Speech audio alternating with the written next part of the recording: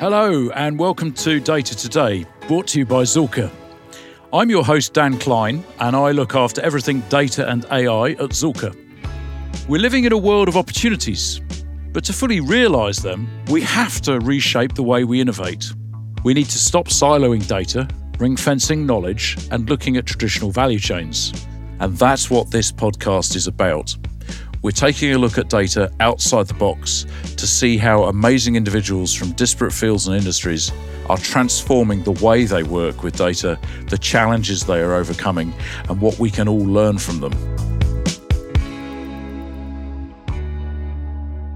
Data is the lifeblood of the public sector. Today, we're able to understand so much more about the population than we ever did before. This presents us with unique opportunity at this time in history to help better lives across the country by really understanding the localised needs of our communities. But how do you make sure you're responsibly using data for the public good? That's been a career-long battle for today's guest, Tom Smith, whose full job title is Director, Spatial Data Unit, Chief Data Officer for the Department of Levelling Up, Housing and Communities. So you've just moved to the Department of Levelling Up. What caused the move, Tom? I mean, COVID didn't cause it, clearly. That's a great starting question. So Levelling Up the department is looking at the UK-wide programme to really sort of tackle what I think of as quite a simply stated problem, which is that talent is spread equally across the country, but opportunity isn't. And so the analysis and the programme and the work that you can do under Levelling Up is a real game changer around inequalities across the country.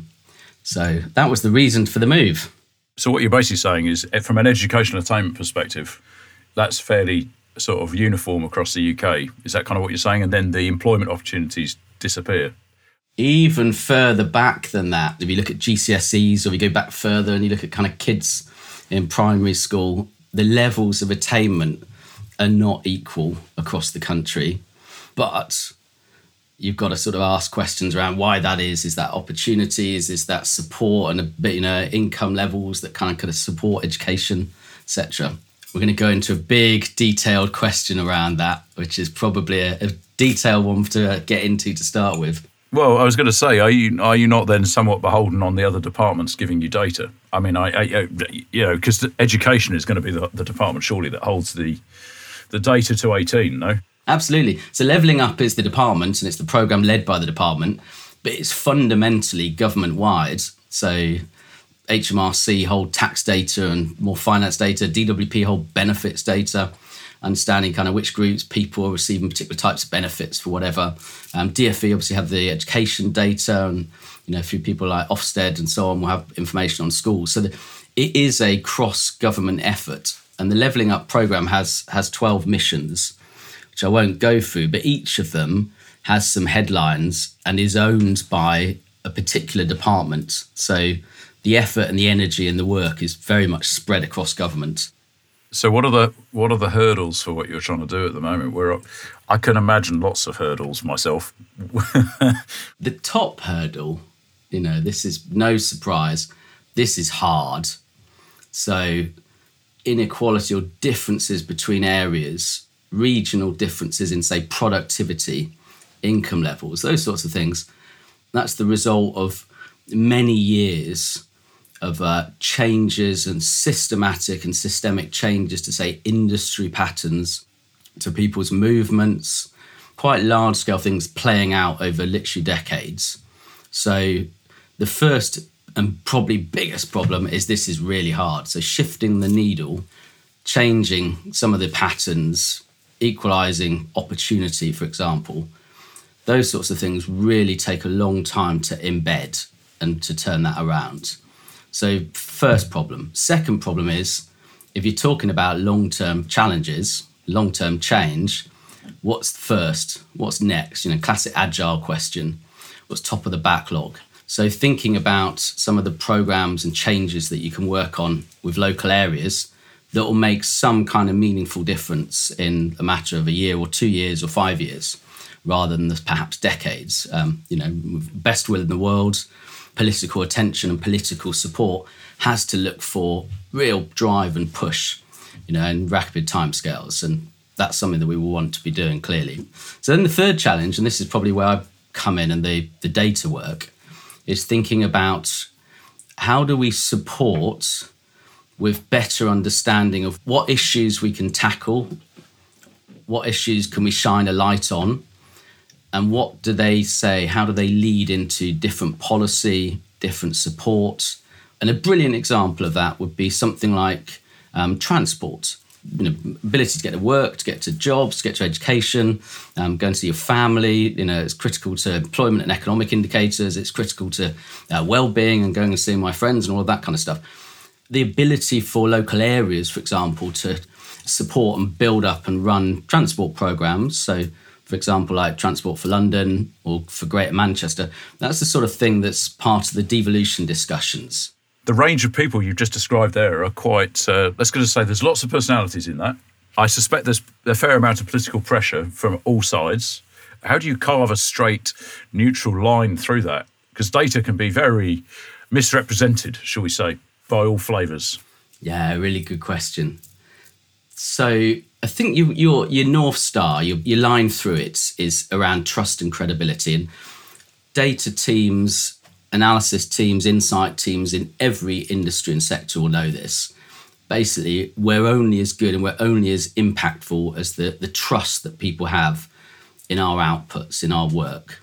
And so building that trust, that's your first. So the statistics or the analysis that we produce is governed, and there's a framework, for example, around quality and reliability and those sorts of things that you'd expect. But there's also then this real understanding of user value. So understanding what people are going to do with this, what decisions they are looking to make, and how your work can inform those decisions, that's a really critical bit. So it's not just the technical quality and the reliability, it is also about the connection, the closeness with the user fit. If I'm not talking and helping make the decisions that the top of the shop is really looking at right now, then, what's the value? I'm sort of remembering back historically now to some stuff in your department around the energy performance certificate. And I'm curious because one of the things that was observed at the time is the energy performance certificate had the attribute in it about how high the apartment was in a high rise. And I know that your department used that as a way of looking for Grenfell Tower equivalents. As a department, you collect data. How do you square the circle with you've collected it for specific purposes, but actually there may very well, as in the Grenfell Tower example, be a real secondary value to society to opening up the height of a building, which was the Grenfell Tower example. Yeah. So Grenfell was obviously an incredibly important event in terms of the department saying, what more do we know that can shine light on this sort of challenge? And obviously there's a big program going on around building safety and so on. And I won't go into that, but I'll talk about the kind of data bits, which is sort of where your question's coming from. As a great example, I think, in Levelling Up department at the moment, the EPC certificates, so the energy performance certificates you mentioned, really kind of bring in quite a lot of data on new builds, housing properties that have changed hands and so on. They've got text descriptions. There are various fields. As you say, there's some data that can be used to assess height and so on. It's not comprehensive. It doesn't cover every property. Properties that haven't been sold on yet, they won't have a requirement to do so, to have a certificate yet. But it builds up this store of information that you can use, for example, looking at net zero, insulation programs. You can link it at property level to data held by Ordnance Survey, Valuation Office Agency, the VOA, and you start building up this detailed building level footprint data, which you can then start to assess and say, well, what are the bits we don't know? We don't know about height yet, but there are lots of other sources that we do have for that. So one of the things that we have on height is LiDAR data. So when I chaired the Environment Agency Data Advisory Board, we looked there with the Environment Agency at all the data that they were collecting for understanding flood risk and various other things and said, can we make that freely available, publish it purely as open data, no costs, free to the user? And we kind of worked through with them to do that. There were implications, they lost license revenue and so on.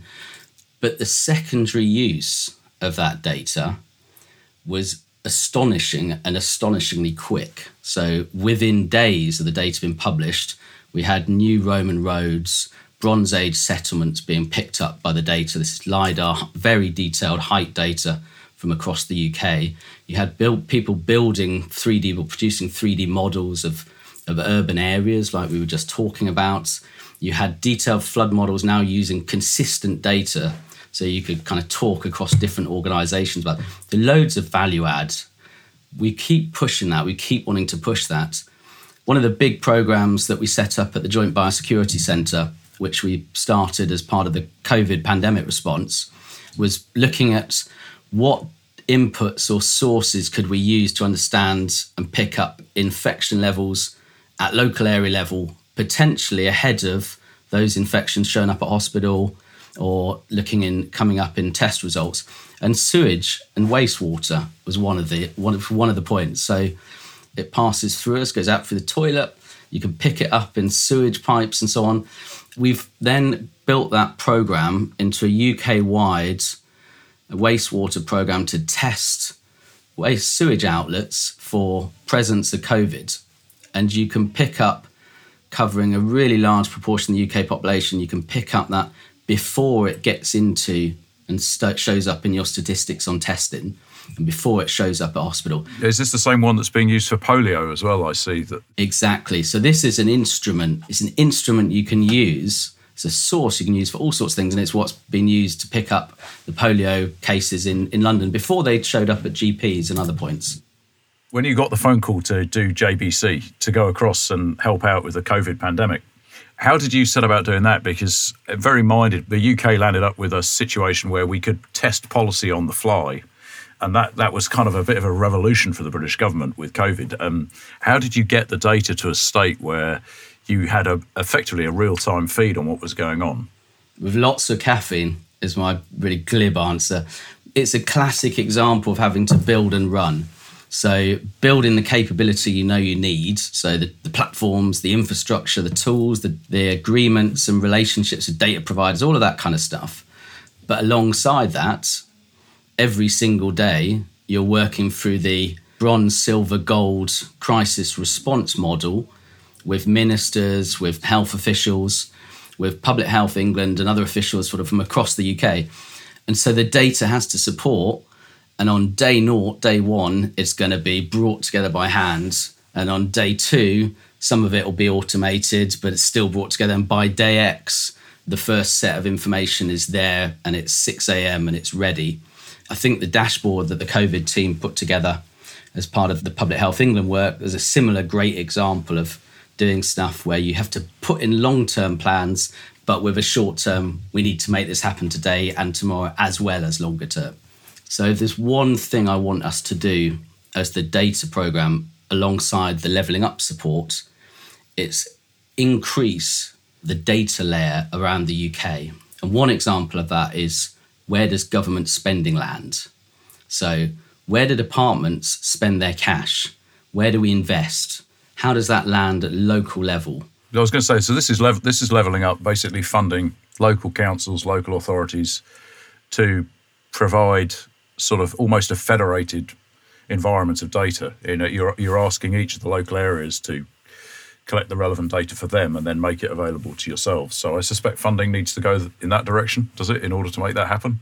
In some cases, yes. I mean, there's always kind of looking to minimise or eliminate the burden on local areas or people who are delivering programmes and so on. So there's lots of work to think about that. But there's a kind of general question around how do we make sure or increase the level of data and analysis available to programmes and delivery partners at national level, at local level, in public sector, in charities and third sector, in industry and so on, all of whom use this data. So if you have information, for example, on where government spend is landing from across central governments, a lot of hard work on finance databases to do that and on government investment programmes and so on. But getting all of that together then gives you this layer and say, okay, in this local authority and in these neighbourhoods, this is what government is doing and where we're investing. And that leads really to a much more informed debate, a much more kind of mature debate about where should government be putting its money, what should we prioritise. The task of levelling up is a huge one that seeks to tackle some of the major historic issues that we face in the UK. COVID-19 really did change the game in terms of collecting and using data to change and shape public policy. It sounds as though Tom's department is trying to pull off something similar when they examine how to help local areas of the UK to grow their opportunity in infrastructure. When I worked on the team developing the COVID app, it really did feel as if we were at the forefront of something that had never been done before. We had to tread really carefully and think how we use data ethically. You seem to come a long way since you were doing robot football. I mean, what happened? Robot football, and now you're at levelling up. Dan, there's a really clear logical link. There's a golden thread here. There's a very nice thread actually. What, Brighton and Hove lost? Yeah. Is that the thread? Yeah? So I started off as doing theoretical physics, and I got from that really interested in the sort of technical bits. So that was the PhD and the work at Sussex on evolving control systems. So that got me into robot football and things like what's now called deep learning and various other approaches to designing or evolving neural networks. The Premier League invests cash in grassroots football.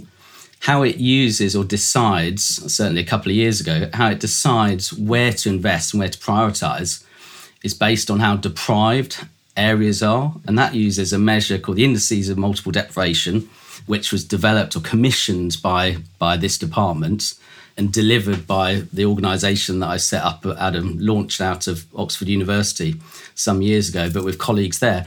So there's a nice link through from football to deprivation to levelling up, but it's not really that kind of brought me here. So there is a link, but it's basically around using data, streams and feeds from different sources to make decisions. My early jobs were working in university departments and really hacking data around, stripping data out of systems run by government. So looking at things like housing benefits and other benefit systems to say, what do poverty, income look like at local area level? We don't have direct data, but what models can we produce? And then you can kind of bring those together, if you like, and start saying, well, how do we improve those models? What can we learn from technical work in data science and AI? So those are the sort of two streams, and they collided when ONS set up the data science campus. And I applied for it. I saw this job, was sort of pointed at it. It was the first job that I had applied for this century after sort of 10, 15 years of setting up my own businesses and working in academia.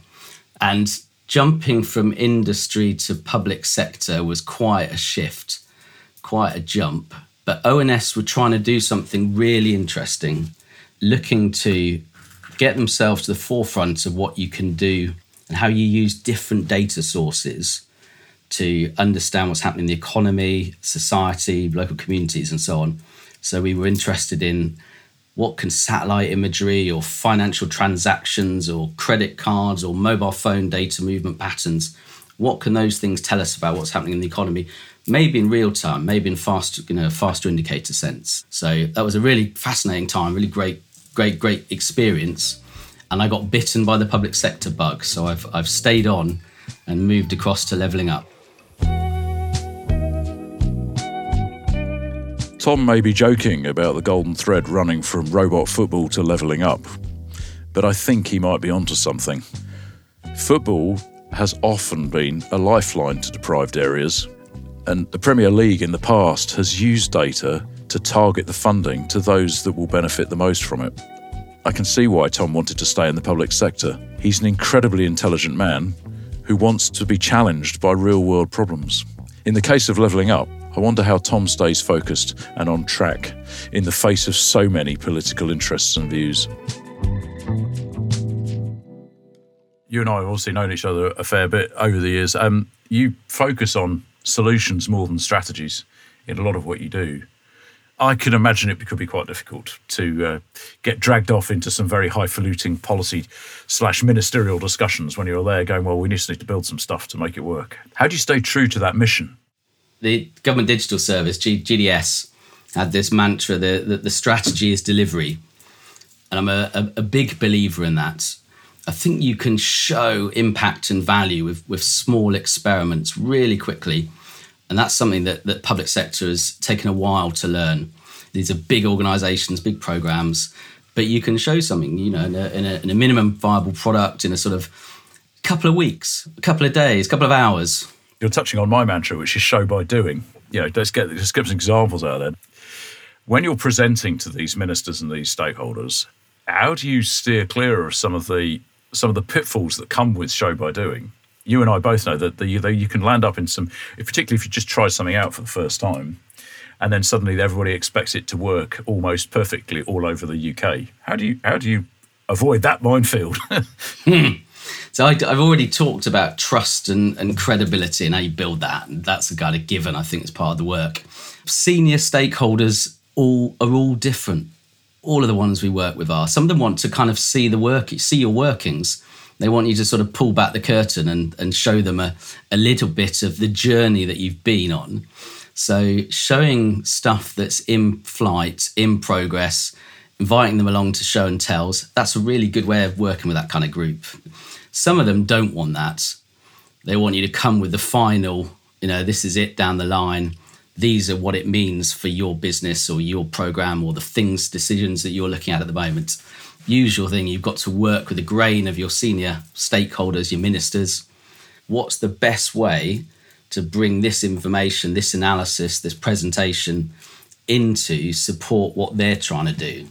Okay, let's segue slightly and go a little bit off topic, but I have a little bit of a bugbear that statisticians use proxies without really explaining proxies particularly well, and particularly when they're trying to bring two sets of data together. Proxies can be very, very damaging in terms of what you then do with the data if you misinterpret it. From what you're seeing within Levelling Up, are there areas around how we collect data and where we've structurally set ourselves up to fail? I'm not particularly a great fan of the ethnicity classifier in the UK because I think it structurally gives us problems in terms of how we talk about things and think about things in bringing data together. But, have you got other things where you're saying, well, actually, there are some things we need to fix structurally? Yeah, this is a really important discussion, really an important area of discussion. Proxies and their value really depend on how accurate your model of the world is. So what's generating the underlying data and distribution, and what does that proxy indicator or data source tell you about the real thing you're interested in? As an example of this, when we started at the data science campus at Office for National Statistics, every single data source that we even imagined or thought about or dreamed of, we asked a simple question, said, could that give us additional insight on what's happening in the economy? And the kind of subtext was that, could we produce an indicator, a proxy indicator, that tells us something real about some aspect of the economy and publish it on a daily basis?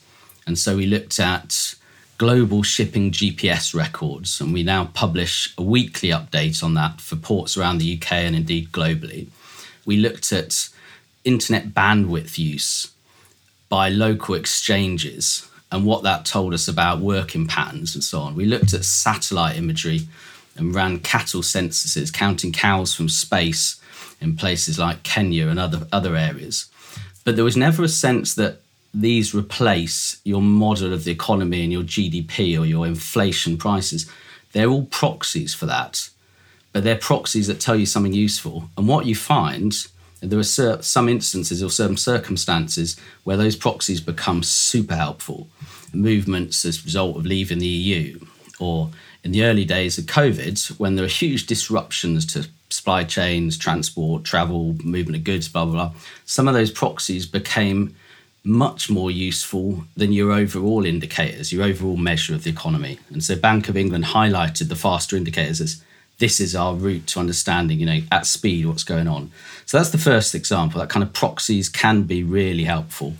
The second example, and this one's kind of about, maybe about your ethnicity point. There are times where we want to understand, are there systematic differences between areas or between groups They might not be driven by those areas or those groups' characteristics, but there's something there that's important.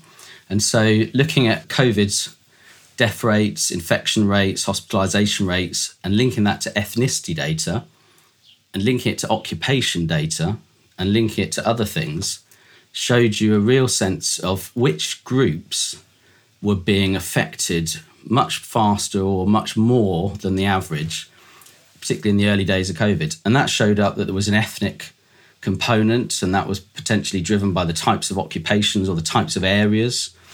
It's not, rather than ethnicity as a thing itself. So it's a proxy, but it's an important aspect of the story that you're wanting to tell. So I think that proxies can be really important. There's certainly more than one story. And so that, for me, kind of comes back to why it is so important to make as much of the underlying material available. There's more than one story that comes out of any moderately interesting data source, and particularly when you link multiple sources over time on a really complex issue, your story is going to be refined, added to over decades, literally. You're bringing in all these lessons you've learned over your career into what you're doing at Levelling Up. So what are the big highlights of the things you've learned over the years? Great question. Two things, maybe. The first is the importance of giving space for creativity and innovation. And as a leader and building a team, giving people that license to roam, that scope to really bring their intelligence, their experience, wisdom, ideas, etc. to work. A second example, something around the kind of diversity of thinking in the team. One of the things I've learned from academia is the value of the cross-disciplinary. So bringing together people from different academic disciplines. When we started at the campus, about a third of our team was from industry, about a third from academia, about a third from public sector, and really brought together a bit of a melting pot of ideas and approaches, which really I think was successful. So I think some really important lessons there as we build teams, and data teams are no different from any others in that way. That's a great place to end. Brilliant. Dan, nice to see you. Likewise. I love Tom's views on the diversity of experience enriching a team. I think that approaching diversity in this way is brilliant and could pave the way to welcoming in more people that we are constantly trying to bring into the public sector. We should always be striving for creativity and innovation, but those who want us to roll back the curtain and show our workings need to understand that with uncharted territory comes messiness and mistakes. However, it can also lead to brilliance and huge strides forward. Levelling Up is going to be a hard task that takes many years, but I'm glad, very glad, that we've got Tom working on it. Business ecosystems are not new. What is new is that they are becoming increasingly data empowered. To realise complex opportunities, we need innovation beyond boundaries, democratised information, and close collaboration between diverse players. Collaborative, data-empowered, borderless innovation is how we embrace a world of exponential change. And that's what this podcast is about. Thanks for listening to Data Today, brought to you by Zorka. I've been your host, Dan Klein. For more information on Zorka's work, please visit our website.